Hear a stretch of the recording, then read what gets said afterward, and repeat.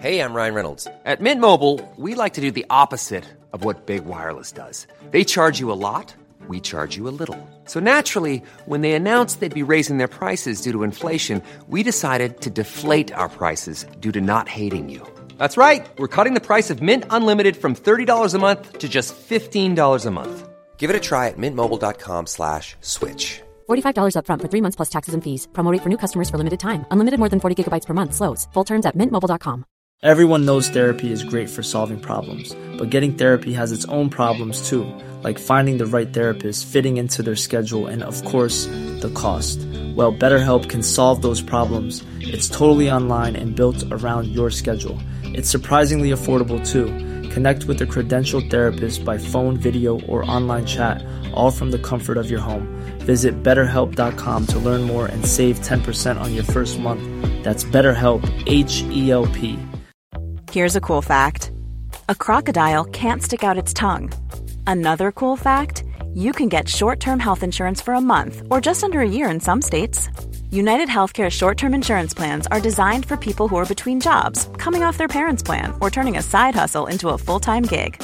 Underwritten by Golden Rule Insurance Company, they offer flexible, budget-friendly coverage with access to a nationwide network of doctors and hospitals. Get more cool facts about United Healthcare short-term plans at uh1.com. Roll it.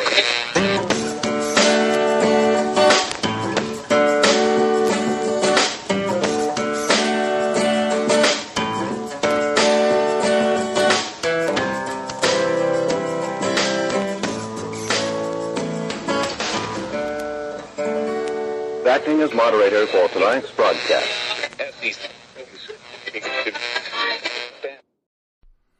I'm your moderator, Chris Paul. Let's be reasonable. You know, someone asked me if I had any scientific evidence of the red wave, and I said no, it's just a judgment call. But when I make a judgment call, it becomes the science. It's high noon for Wednesday, March 10th, 2021. Follow the podcast on Gavin Parler at I'm Your Moderator or the InfoStream, where I put out all the stuff I'm reading and thinking. I use it like a Twitter and Facebook and Instagram combined, like I used to when I had those legacy social media platforms. But Telegram Messenger app, where you can find that, t.me/I'm your moderator. The discussion thread, if you want to talk about stuff, is at t.me/be reasonable discussion. And if you'd like a beautiful shirt or other merchandise, go to www.cancelcouture.com. Today is the 49th full day of Barack Obama's third term, as served by the half-dead, demented, degenerate, ventriloquist dummy, fake proxy president Joe Biden, who is overwhelmingly compromised by the Chinese Communist Party, the patriarch of one of America's most corrupt families imaginable, and the father of one Hunter Biden, just about the most despicable son anyone could imagine having. To the point where you have to ask, my God, Joe Biden, what happened? What did you do to this poor boy that made him such a degenerate? And why are you sending this crackhead around the world to conduct business on behalf of you with the goal of selling your political power for money to our foreign adversaries? And then, if you have Joe on the line incoherent for longer than 10 seconds, maybe ask him why he sold out the country. I would be interested to find out. So congratulations, America, for electing a man illegitimately who happens to be every single one of the things you said you didn't like about Trump, except is, really those things, and way, way, way worse than you ever imagined Trump to be. Really, congratulations, commies. Excellent work. So, yesterday, I was greeted by a message on the discussion thread, once again from Dr. Ramin Askoui, who was one of 4 doctors on the post from the American Institute of Economic Research that refutes the coverage of the CDC study on mask mandates and obviously refutes the study itself, but it's very in line with the coverage. Somebody who read the study on their own would actually be able to see that the study doesn't say at all what the media is saying it says. And in fact, it says that there's no proof whatsoever that mask mandates do anything. They have found stats that they like that happen to correlate with the mask mandates in certain places, but doesn't establish any causal relationship. And even the data that they are focused on is pretty insignificant.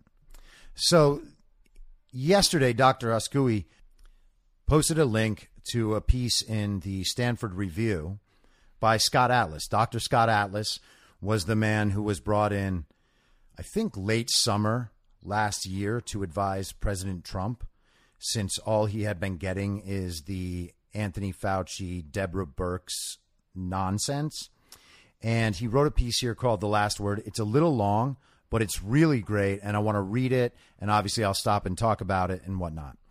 But yeah, StanfordReview.org, Scott Atlas. It's called The Last Word. It is always a great pleasure and an important part of my job to speak to students. It is essential for students to hear ideas from many sources, especially ideas they may not agree with.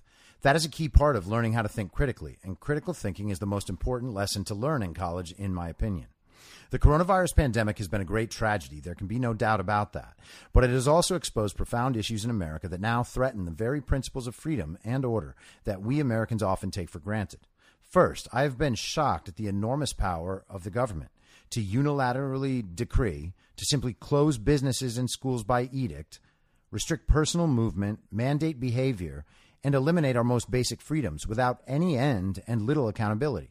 Second, I remain surprised at the acceptance by the American people of draconian rules, restrictions, and unprecedented mandates, even those that are arbitrary, destructive, and wholly unscientific.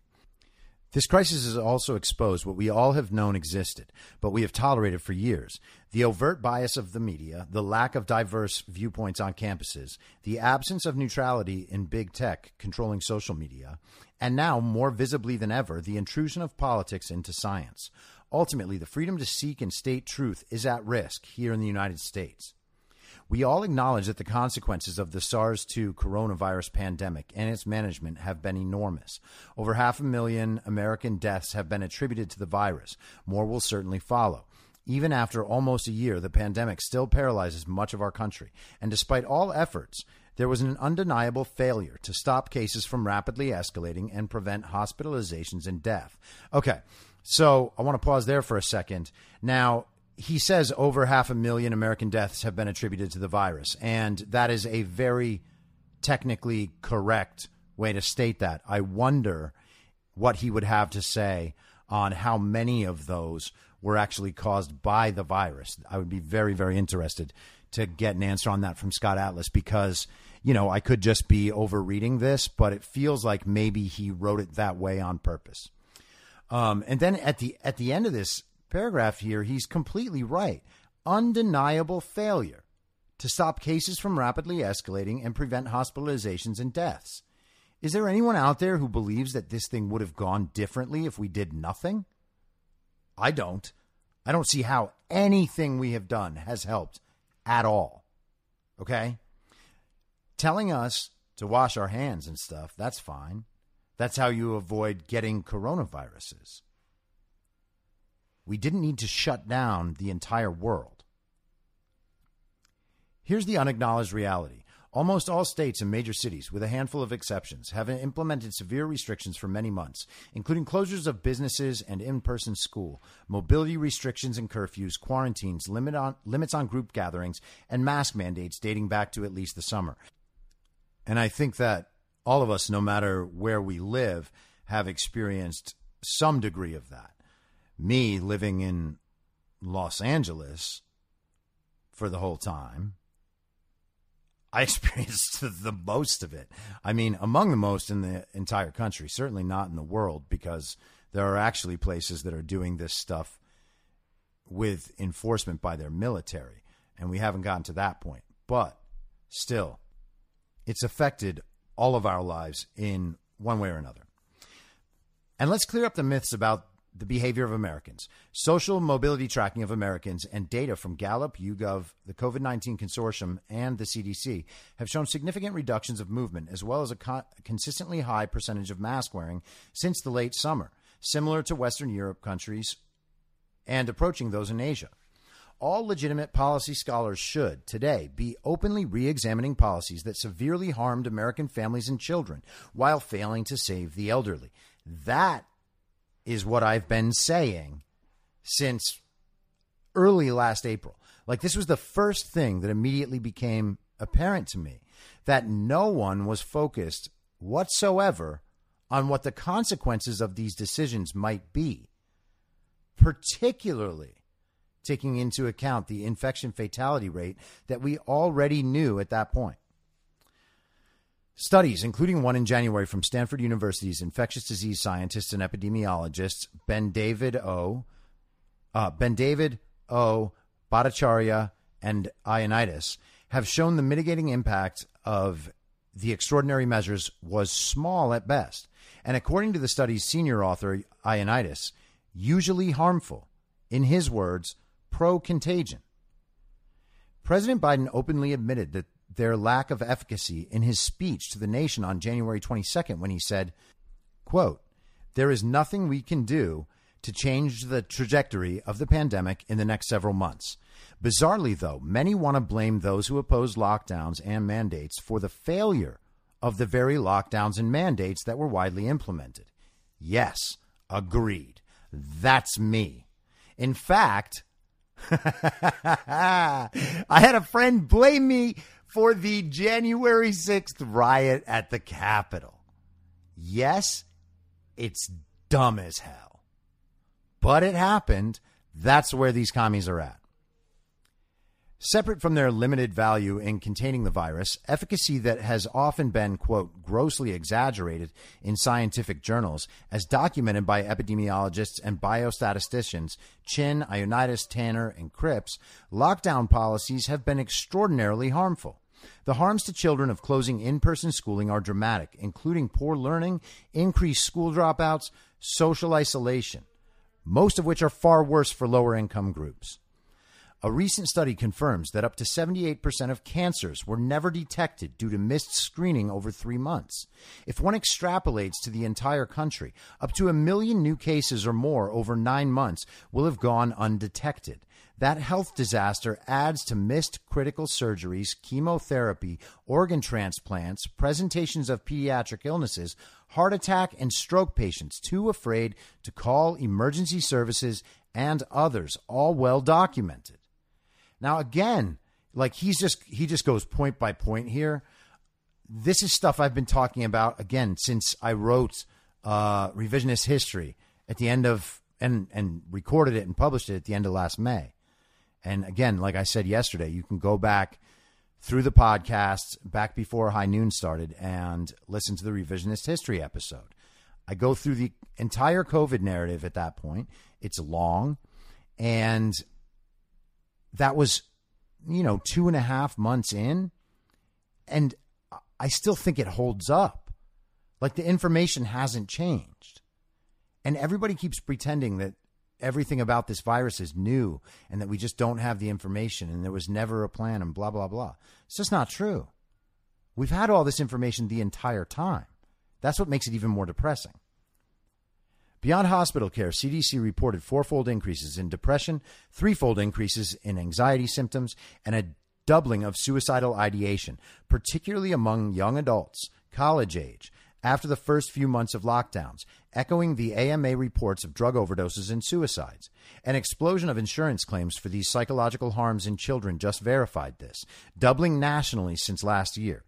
And in the strictly locked down Northeast, there was a more than 300% increase of teenagers visiting doctors for self-harm. Again, look what we are doing to people. Also, the Northeast that he's talking about, what color on the electoral map is that? There is a reason why the bad things are happening in the blue places. Domestic abuse and child abuse have been skyrocketing due to the isolation and specifically to the loss of jobs, particularly in the strictest lockdowns. Given that many in-person schools have been closed, hundreds of thousands of abuse cases are never reported, since schools are the number one agency where abuse is noticed. Finally, the unemployment shock from lockdowns, according to a recent NBER study, translates into what they call a staggering 890,000 additional U.S. deaths over the next 15 years from the lockdowns, disproportionately affecting minorities and women. Just that sentence alone. An extra 890,000 additional deaths over the next 15 years just from the lockdowns. Really? When we get an accurate count of COVID deaths, we are going to see that COVID deaths won't pass 890,000 in the next 15 years. We know we have not yet seen the full extent of the damage from lockdowns because it will last for years, even decades. Perhaps that is why lockdowns were not recommended in previous pandemic analyses, even for infections with far higher lethality. Okay? Again, this is one of those points that I have made a million times, but it's one of those ones that people still don't think is intuitive, and so they hesitate to believe it. It's true. Lockdowns were never a recommended mitigation strategy. The upside positive impact for a lockdown would have been to slow the spread, right? To flatten the curve. What does flattening the curve do? It doesn't end cases. It makes it so that hospitals don't exceed their capacity to the point where they have to decide who gets care. That was the only thing it was for. And instead, we have imagined that it solves death. Hey, if we just keep everybody in their homes, then no one will die. People still die. Now we're just making all the deaths ones that were totally unnecessary. Or not all of them, you know what I mean. We're creating an entirely new class of deaths as a result of this that were all completely avoidable, where there has been no proof that any COVID death would have been avoidable. To manage such a crisis, shouldn't policymakers objectively consider both the virus harms and the totality of impact of policies? That's the importance of health policy experts, my field, with a broader scope of expertise than that of epidemiologists and basic scientists. And that's exactly why I was called to the White House. There were 0 health policy scholars on the task force. No one with a medical background who also considered the impacts of the policies was advising the White House. That sentence is damning, okay? No one, none of those doctors, none of those political hacks posing as experts, none of them were considering the impacts of the policies. Again, I've said it a million times, it's like these are some, Dungeons and Dungeons dorks, these epidemiologists. Epidemiology is basically applied mathematics, and the rest is assumptions and beliefs about human nature that Dungeons and Dungeons dorks don't have any understanding of. These people live in the academy. That's not the real world. And it's certainly not the real world for 95% of America. They have no idea what they're doing. These are best guesses. And you have to assume that they're acting responsibly and that the people communicating their information are also acting responsibly. And that's not what we had. We had models where the top possible death statistic was the one that was used to inform public policy. It's the one the media made sure to communicate to everybody to drive up their fear. Some of that is not even on the epidemiologists, as bad and as wrong as they are. But no one in the task force or in the medical advisory group was taking into account the impact of the policies. They have not done it at any point.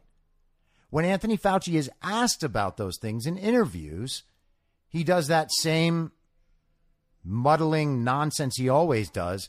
And he says, well, you know, there's always going to be arguments against anything we do. But, we're first primarily concerned with the science. No, you're not. To determine the best path forward necessarily means admitting that social lockdowns and significant restrictions on individuals are deadly and extraordinarily harmful, especially on the working class, minorities, and the poor.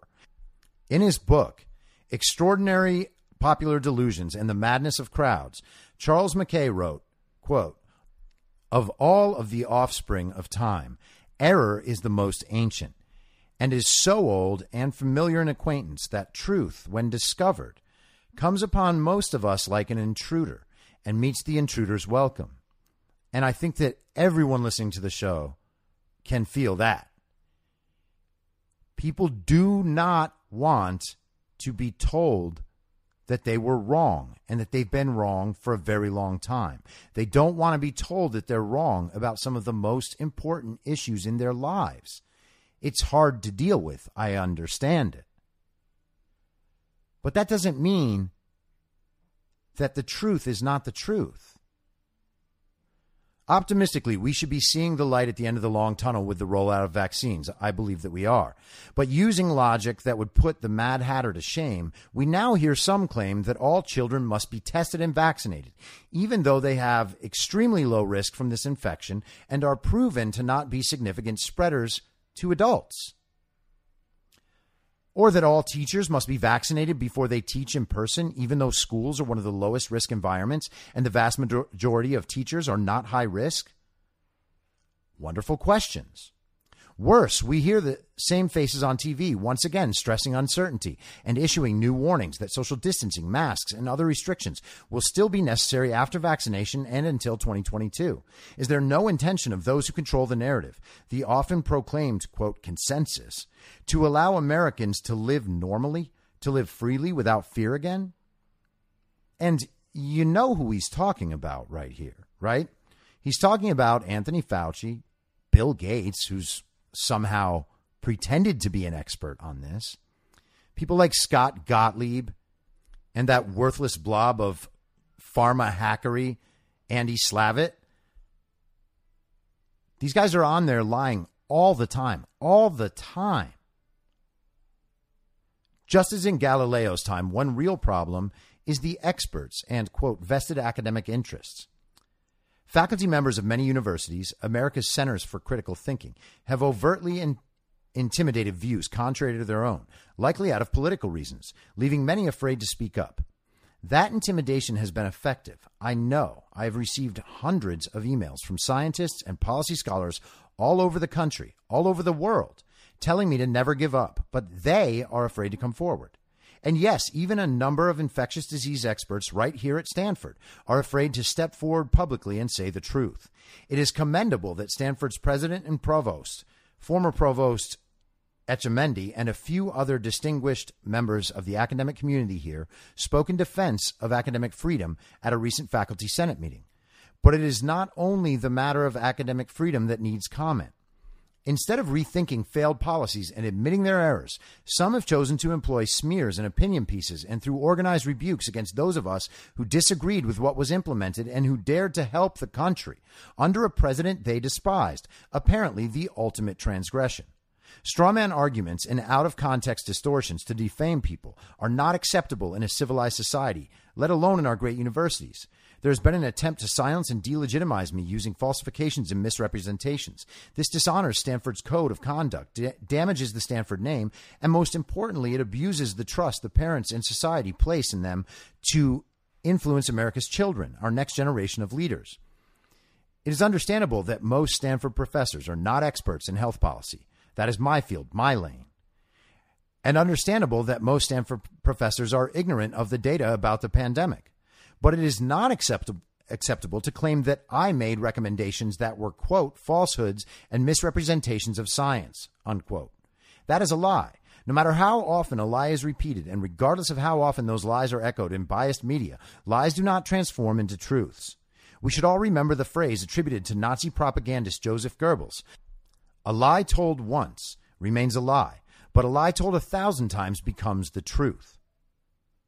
And pray to God that it never becomes true in these United States of America. Now, unlike the quote-unquote big lie narrative that the media has been running, talking about how election fraud is just a lie, it's not. This is actually using a Goebbels quote correctly. He was pointing to the idea that if you continue to lie to the people and lie to them forcefully enough and enough times, then they will believe it, and everyone will believe it, and to all of them, that will be truth. But it actually doesn't, and what Scott Atlas is saying is it actually doesn't change the truth value. It still is true that lockdowns don't work and masks don't work. That's just flat out truth, period. We've seen it.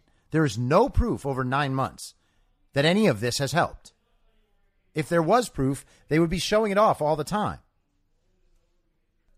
All policy considerations I recommended to the president were designed to both reduce the spread of the virus to the most vulnerable and the structural harms of the policies to those impacted the most, the poor and working class of America. I was one of the first to push for increasing protections to those most at risk, particularly the elderly, because they were dying by the tens of thousands, because the chosen policies implemented by states, recommended by other task force members, were failing to protect them. Almost a year ago, I recognized that we must also consider the enormous harms to physical health, mental health, and lives lost coming directly from the draconian policies that attempted to contain the infection. That is the most appropriate goal of public health policy, to minimize all harms, not to simply stop COVID-19 at all costs. Another beautiful point that I have made, hopefully just as beautifully, 1,000,000 times. The idea that the goal was ever to stop COVID, especially COVID infections, was a terrible, terrible, immoral idea. The idea is for the society to live well and be happy and be healthy. And that could have been achieved by simply admitting at the beginning of the pandemic that hydroxychloroquine worked, or that you should do everything you can to work on building up your immune system, and that you should take extra precautions if you were elderly, or you were around the elderly, or you were obese. That's it. That would have done better than what we have done. And people would still have their businesses and their careers, and their children will be learning and not dropping out of school forever. At some point, society is going to need to wrestle with the fact that this all truly has been for nothing. Okay? A lot of people are doubling down on their complicity with these restrictions, and they are imagining that, like, they're just going to keep on pushing and then it'll work. That's not the case, okay? Things that don't work don't work.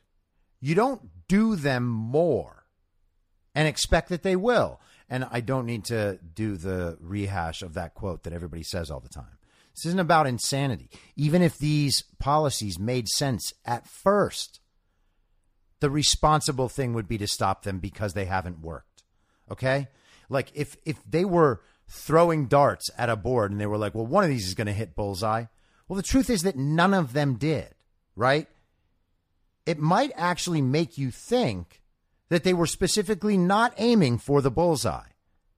And if you thought that, congratulations, bullseye for you.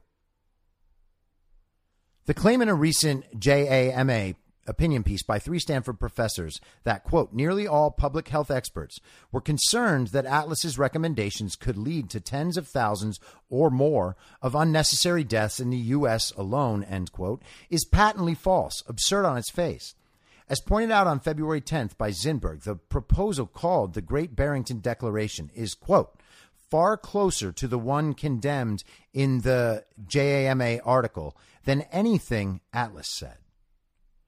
Yet that policy declaration was co-authored by medical scientists and epidemiologists from Stanford, Harvard, and Oxford, and it has already been signed by over 50,000 medical and public health practitioners. When critics display such ignorance about the scope of views held by experts, it exposes their bias and wholly disqualifies their authority on these issues. Indeed, it is beyond parody that these same critics wrote, quote, professionalism demands honesty about what they know and do not know, end quote. I have indeed explained the fact that younger people have little risk from this infection, and I explained the biological concept of herd immunity, protection arising when a large percentage of people acquire immunity, just like Harvard epidemiologists Catherine Yee and Martin Kulldorff and some of the top scientists at Stanford have explained. That is very different from proposing that people be deliberately exposed and infected by, quote, allowing the virus to spread naturally, end quote, without mitigation efforts. I have not advised that. And how timely it is that Professor Makary of Johns Hopkins School of Public Health did just the same, acknowledging in the Wall Street Journal on February 18th, 2021, that, quote, herd immunity is the inevitable result of viral spread and vaccination, end quote. You'll notice that the definition of herd immunity is being changed as we speak so that it includes only vaccination and not the fact that people can develop herd immunity, that the population, I should say, can develop herd immunity just by getting the virus and it going through the system. Makary went on to celebrate what he called, quote, the good news, that, quote, the consistent and rapid decline in daily cases since January 8th can be explained only by natural immunity. Behavior didn't suddenly improve over the holidays. Americans traveled more over Christmas than they have since March.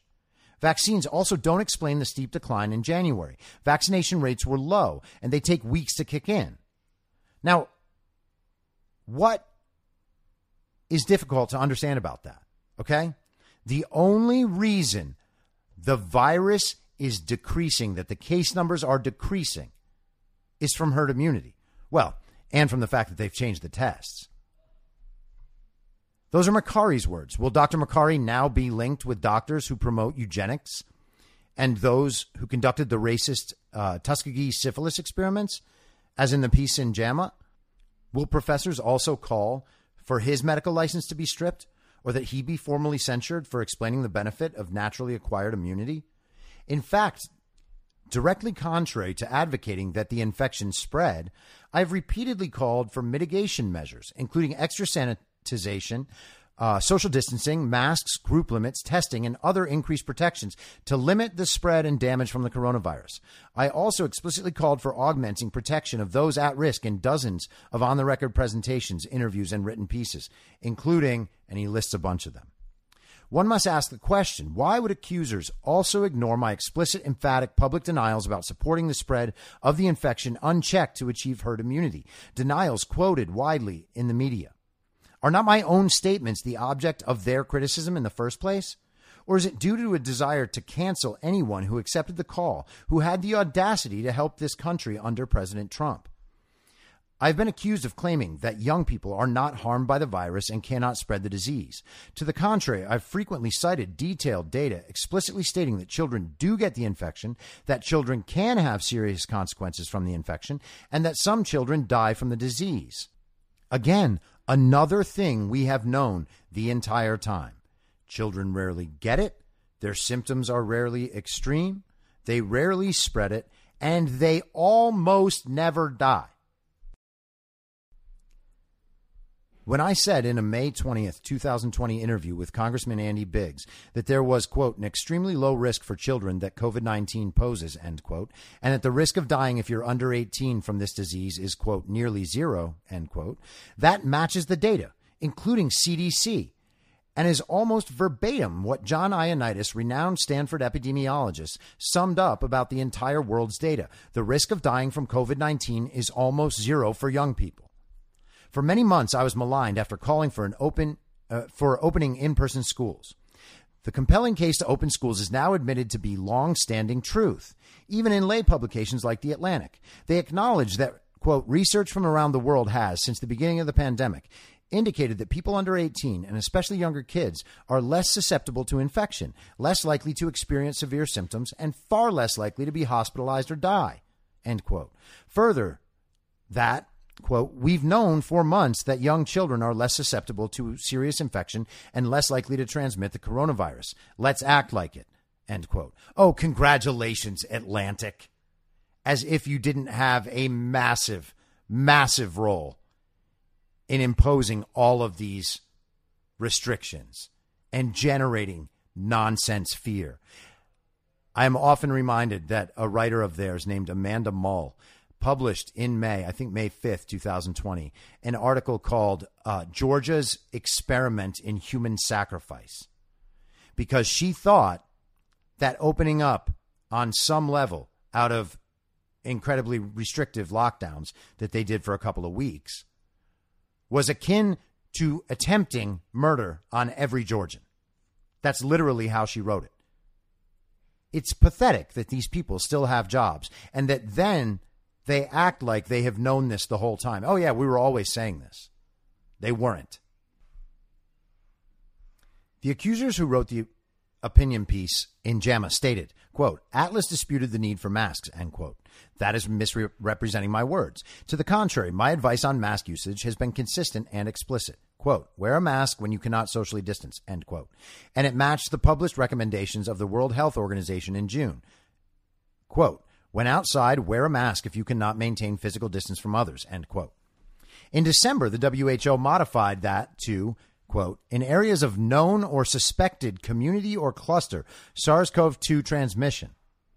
WHO advises that the general public should wear a non-medical mask in settings where physical distancing of at least 1 meter cannot be maintained, i.e., not at all times, not by everyone. That also matches the NIH document dated February 2021, quote, prevention and prophylaxis of SARS-CoV-2 infection, end quote. When consistent distancing is not possible, face coverings may further reduce the spread of infectious droplets from individuals with SARS-CoV-2 infection to others. Again, it's important to actually read these words.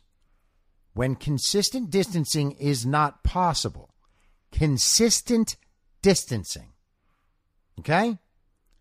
Face coverings may further reduce, may further reduce the spread of infectious droplets from individuals with the infection to others. Okay? What does that sound like to you? Does that sound like everyone needs to wear masks all the time? Like masking might help in the car or alone on your bicycle or running in the woods?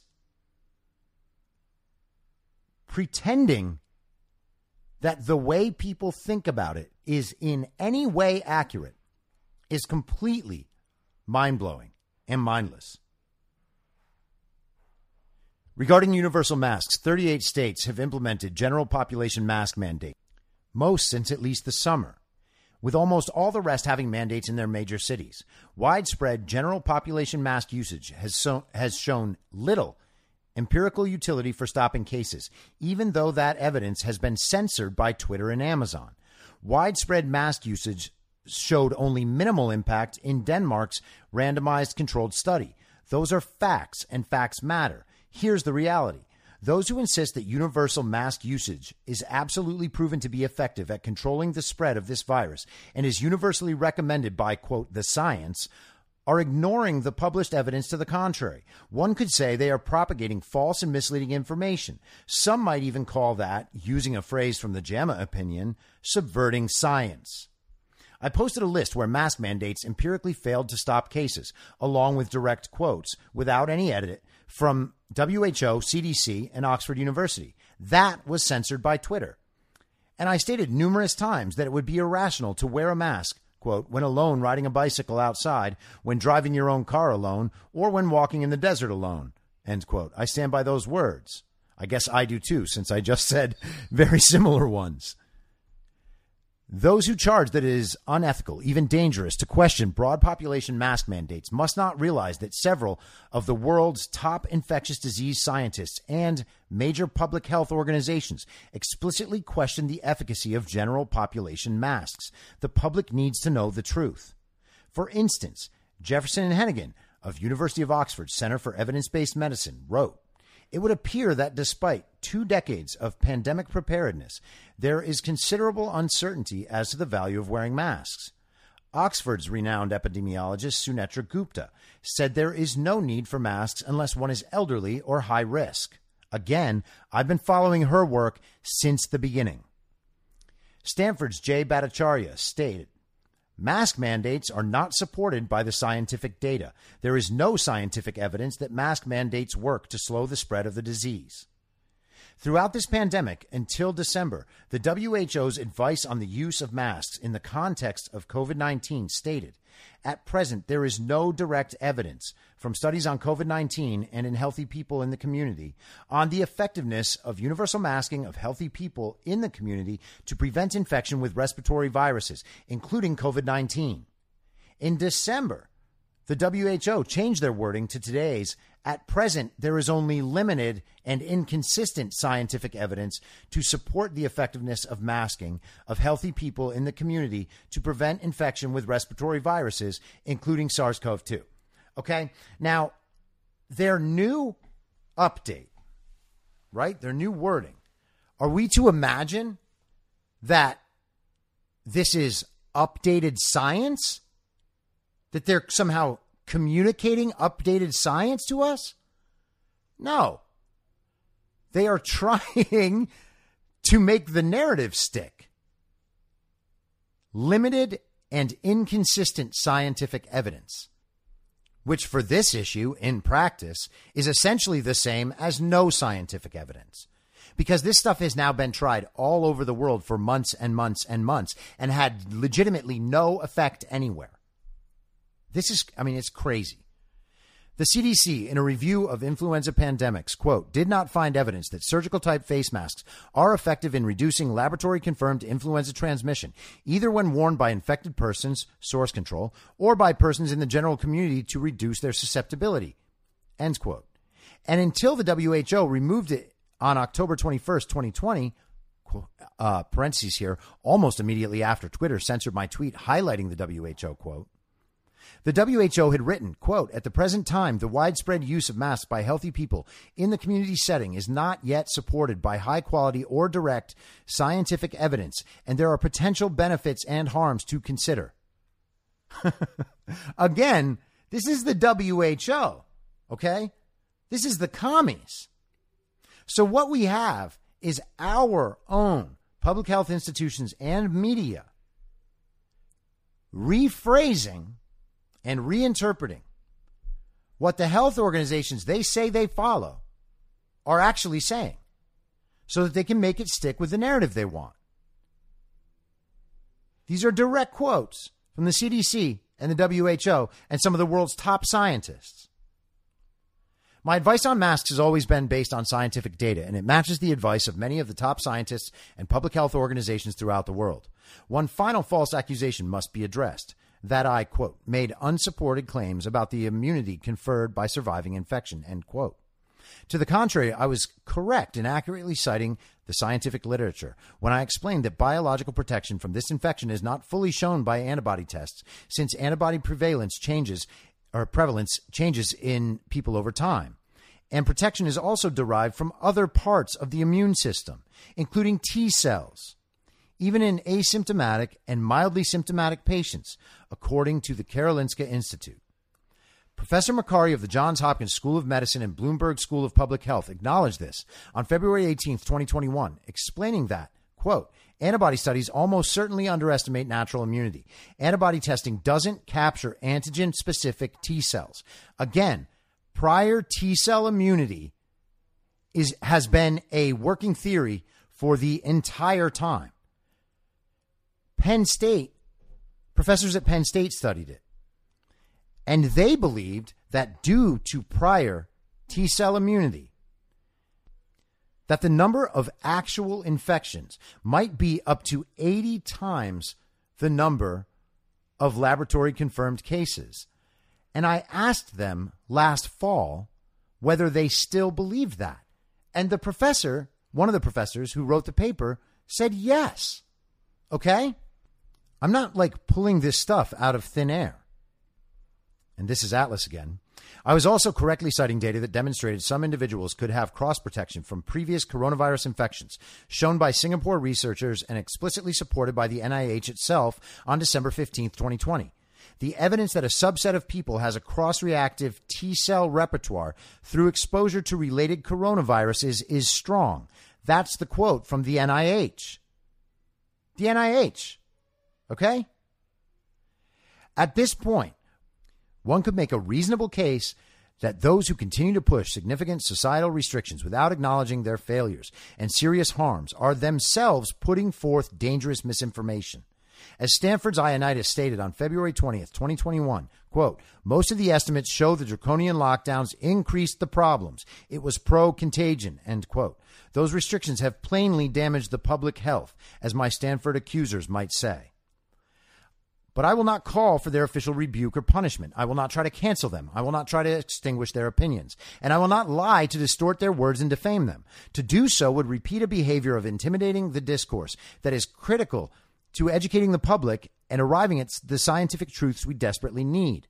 As a health policy scholar for over 15 years and as a professor at top universities for 30 years, I now fear for our students and for our nation's future. Some faculty members of our acclaimed universities, many of whom are automatic recipients of society's respect because of those university titles, are now dangerously intolerant of opinions contrary to their personally favored narrative. Without permitting, indeed encouraging, open exchange of views and admission of errors, we might never solve any future crisis. At a minimum, university mottos, if such things matter, like Harvard's Truth, Stanford's The Winds of Freedom Blow, and Yale's Light and Truth, need to be explained to all faculty members at these universities. Some go further, distorting and misrepresenting words to delegitimize and prompt punishment of those of us willing to serve the country, their country, alongside a president they happen to loathe. As Tobin wrote on March 1st, delegitimizing Atlas and his analysis of the coronavirus disaster was a matter of treating all those who have any connection with the Trump administration as criminals, something that could only be accomplished by blatant misrepresentations of his views and statements. I feel that too, brother. Worse than a violation of ethical behavior among colleagues that does not meet my standard of simple human decency.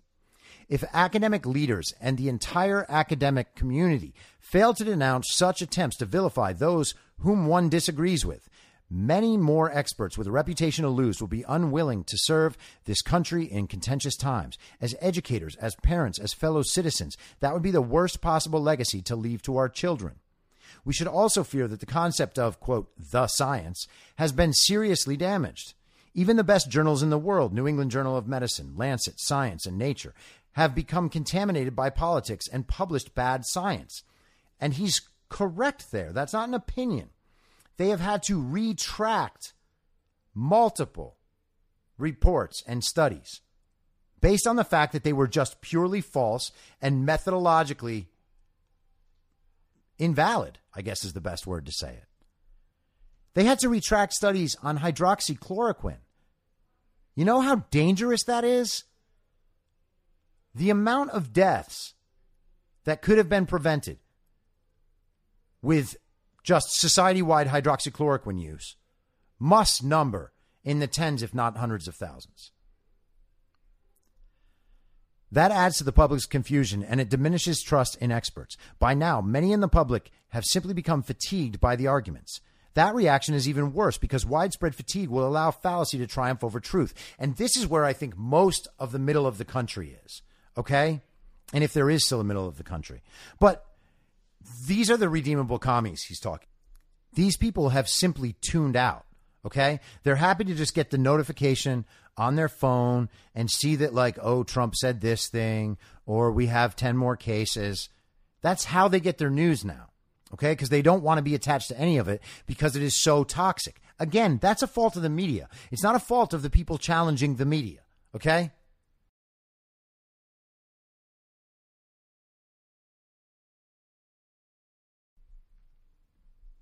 Americans are now faced with a new status quo. Biased social media have joined a dominant voice on campuses to be the arbiter of allowable discussion. The United States is on the precipice of losing its cherished freedoms with censorship and cancellation of all those who bring views forward that differ from the accepted mainstream.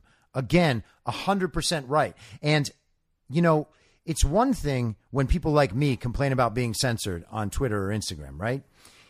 It's another thing when one of the top experts in the country, a legitimate expert in his field, who is clearly an open-minded thinker and communicator, when he is censored and when the things he said and says are assumed to be anti-scientific immediately because Dr. Fauci doesn't like them, that is a very, very bad place for a society to be. And this is exactly the same sort of attitude that infected the election fraud discussion. Now, again, I have faith that both of these massive frauds committed against our society are going to be resolved. But we don't have to lie about the fact that they exist. It is not clear if our democracy, with its defining freedoms, will recover, even after we survive the pandemic itself. But it is clear that people must step up, meaning speak up, as we are allowed, as we are expected to do in free societies, or it has no chance. Finally, McKay again presciently spoke about the herd. Quote, "Men, it has been well said, think in herds. It will be seen that they go mad in herds, while they only recover their senses slowly and one by one," end quote. And that is a wonderful quote. I had not read that before. That is what we see happening now, right? I know everybody's frustrated. Again, success is the metric here, not speed, okay? People only wake up one by one. That's why it's so difficult. It's why podcasts, however many of them you listen to, and however red-pilling they are, it takes a while. It's a process. But it has to happen, and that's why we have to keep pushing for it. You have to keep spreading information. You have to keep having difficult conversations with people. So how do we proceed at this very moment? In this country, with its heavily damaged psyche, those of us who want the truth must keep seeking it, and those of us who see the truth must keep speaking it, even if the recovery from madness is slow, and even if it is only one by one, because truth matters. Cheers to Scott Atlas, who has been awesome throughout this entire period, despite what has been done to him. I really, really, truly appreciate this man, and I truly appreciate this article because he's exactly right. And this is the stuff that I've been trying to communicate for a year. So I hope that maybe his voice entering the conversation this way, I hope that people read this and that it gets out there. You should read it yourself. You should share it with whoever you can. And because I know today's episode wasn't funny at all, and that sucks. And I didn't actually mean to make the whole episode just reading a thing. So apologies, maybe. Or maybe it was great. I don't know. But yeah, I had to deal with a commie at a coffee shop that I tried this morning. So I figured that I would talk about that for a second. And, of course, I wrote a Yelp review because the mask mandates, you know, I'm still in Texas, are over now. And I walk in without a mask on. The first thing you hear, and this happened in Starbucks today as well. Can you put on a mask? Yeah, listen, you need to have a mask on to be here. Well, excuse me? Can I put on a mask is a question. It's not asked particularly nicely, and it's said in a condescending fashion, but at least it's a question. You need to have a mask on to be in here is not a question. and it's rude. And I said, really? You guys are still doing that? The mask mandate's over. And she's like, yeah, well, you know, like private business. And I'm like, but, and there's some other customers around. And I was like, but you all know that these don't do anything, right? And these two guys who are the customers, like, just zip it, like totally silent. I'm like, okay. Did you guys get soy milk in your coffee? Soy lattes, guys. But the girl behind the counter, like, pipes back up. And she was like, yeah, well, you know, they do work. And that's what the science says. And I was like, well, no, it doesn't. And also, there's a guy 15 feet away over there, sitting there, not wearing a mask. And she's like, well, yeah, it's okay when you're sitting. And I was like, and I look back at the whole group. I'm like, we all understand that this doesn't make any sense, right? And she's like, it does make sense. And I was like, yeah, okay, fine. I'm not going to buy anything here, but this is ridiculous. And she's like, well, if you're not going to buy anything, we're going to have to ask you to leave. And I said, yeah, I am leaving. It would be crazy for me to stay here if I'm not going to buy anything. And so when I got back to my car, I look inside, and she and one of the guys are clearly talking about me and looking at me as I leave. And I just like waved at them. But yeah, the communism is real still, even in the great state of Texas.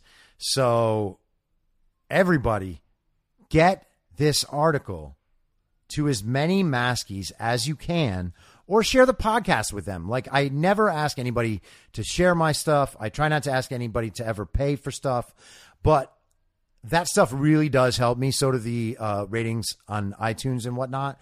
But it's time now that everyone should be able to speak the truth to people. Okay. And if you're still not able to do that, like, people close to your life, close to you in your life, start with them. And if they reject you, then you got to reject them. You know what I mean? Like, they think that they can just lord over you and tell you what to say and think. And you got to make it clear that that is not happening anymore. All right? If the price of friendship is you having to lie and comply with all this bullshit, then I'm sorry, that person has told you they are not your friend. All right? You don't need to actually question that. You don't need to hold on to something that isn't there. They are telling you that they are not your friend by telling you that they do not respect your beliefs and opinions, no matter how well formed. All right? If only their ideas count, then they are not your friend. This stuff has to be shared. This stuff has to be spread. It has to get out there. Because none of what they're doing is based on science. None of it.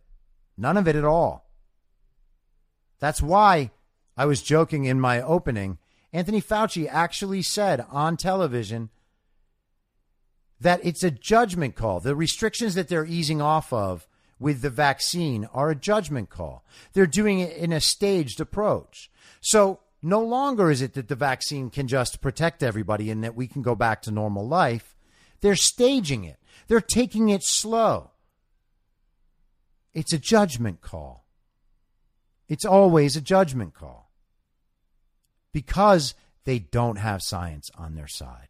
If they had the science on their side, they would say that this is what works, and then it would work. Okay? The fact that it doesn't work means it's A, not science, and B, there's something else there. Okay? It's not the best known science. This isn't a new field of science just because COVID came up. Just because your ignorant commie friends have never thought about this stuff before doesn't mean it's all new information to the world. Okay? There's not new information about COVID. There's new statistics. There's not new information. Everything is the same as it always has been. They have been wrong every single time about every single thing. And that's it. I'll be back tomorrow at the same reasonable time on the same reasonable podcast network. I don't have a network. Masks and lockdowns do not work. It could never be more obvious that they do not work. And Joe Biden will never be president. Goodbye. Whether you're a total newbie to podcasting or even if you've had a show before like me, you know how intimidating it can be to start your show. The tech side especially can be daunting. That's why I'm so grateful Anchor exists. If you haven't heard about Anchor, it's the easiest way to make a podcast. They knock down all the barriers to entry. Let me explain. First off, it's free. I don't know how or why, but I'm happy about it. The platform's great. There are creation tools that allow you to record and edit your podcast right from your phone or computer. Anchor will distribute your podcast for you so it can be heard on Spotify, Apple Podcasts, and many more. I can't even begin to describe how much easier it was to get my show on all the major platforms this time than it was a few years ago. You can make money from your podcast with no minimum listenership. That's right. You build your show, you make money. It's everything you need to make a podcast in one place, and the company is committed to the success of its content creators. Go download the free Anchor app or go to anchor.fm to get started. Thanks for listening. Please follow the podcast on Instagram and Parler at I'm Your Moderator. Soon I'll be up on Rumble with a video aspect. In the meantime, if you'd like to support the show, I have a Substack, imyourmoderator.substack.com, where you can donate. Or you can donate at anchor.fm by searching Be Reasonable with your moderator, Chris Paul. I hope to see you soon. Back out on the range.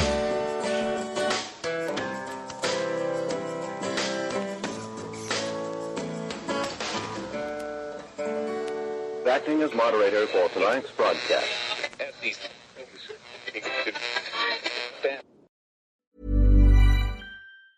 Planning for your next trip?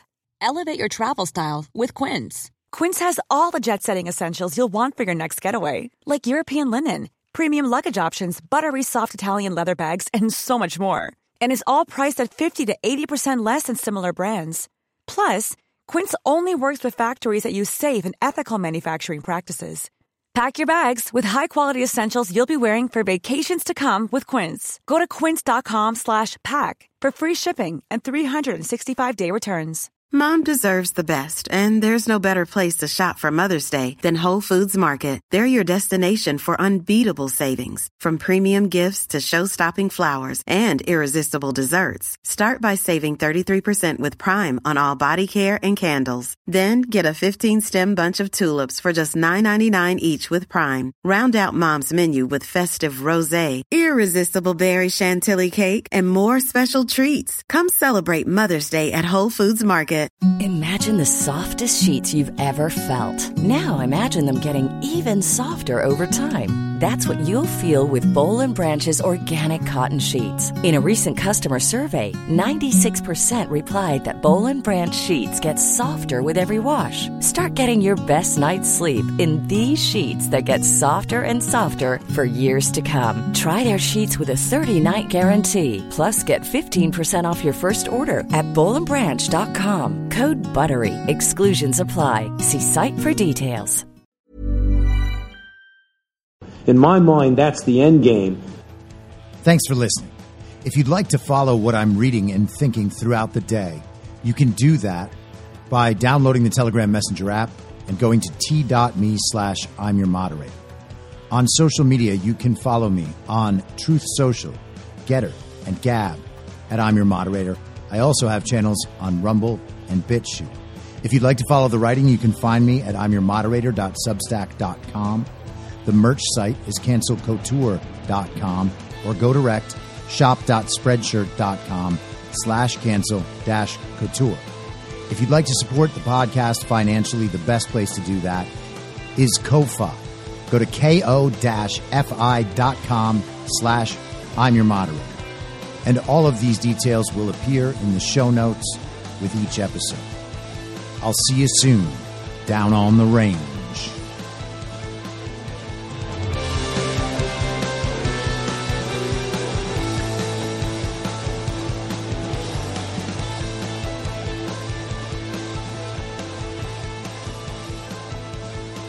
It's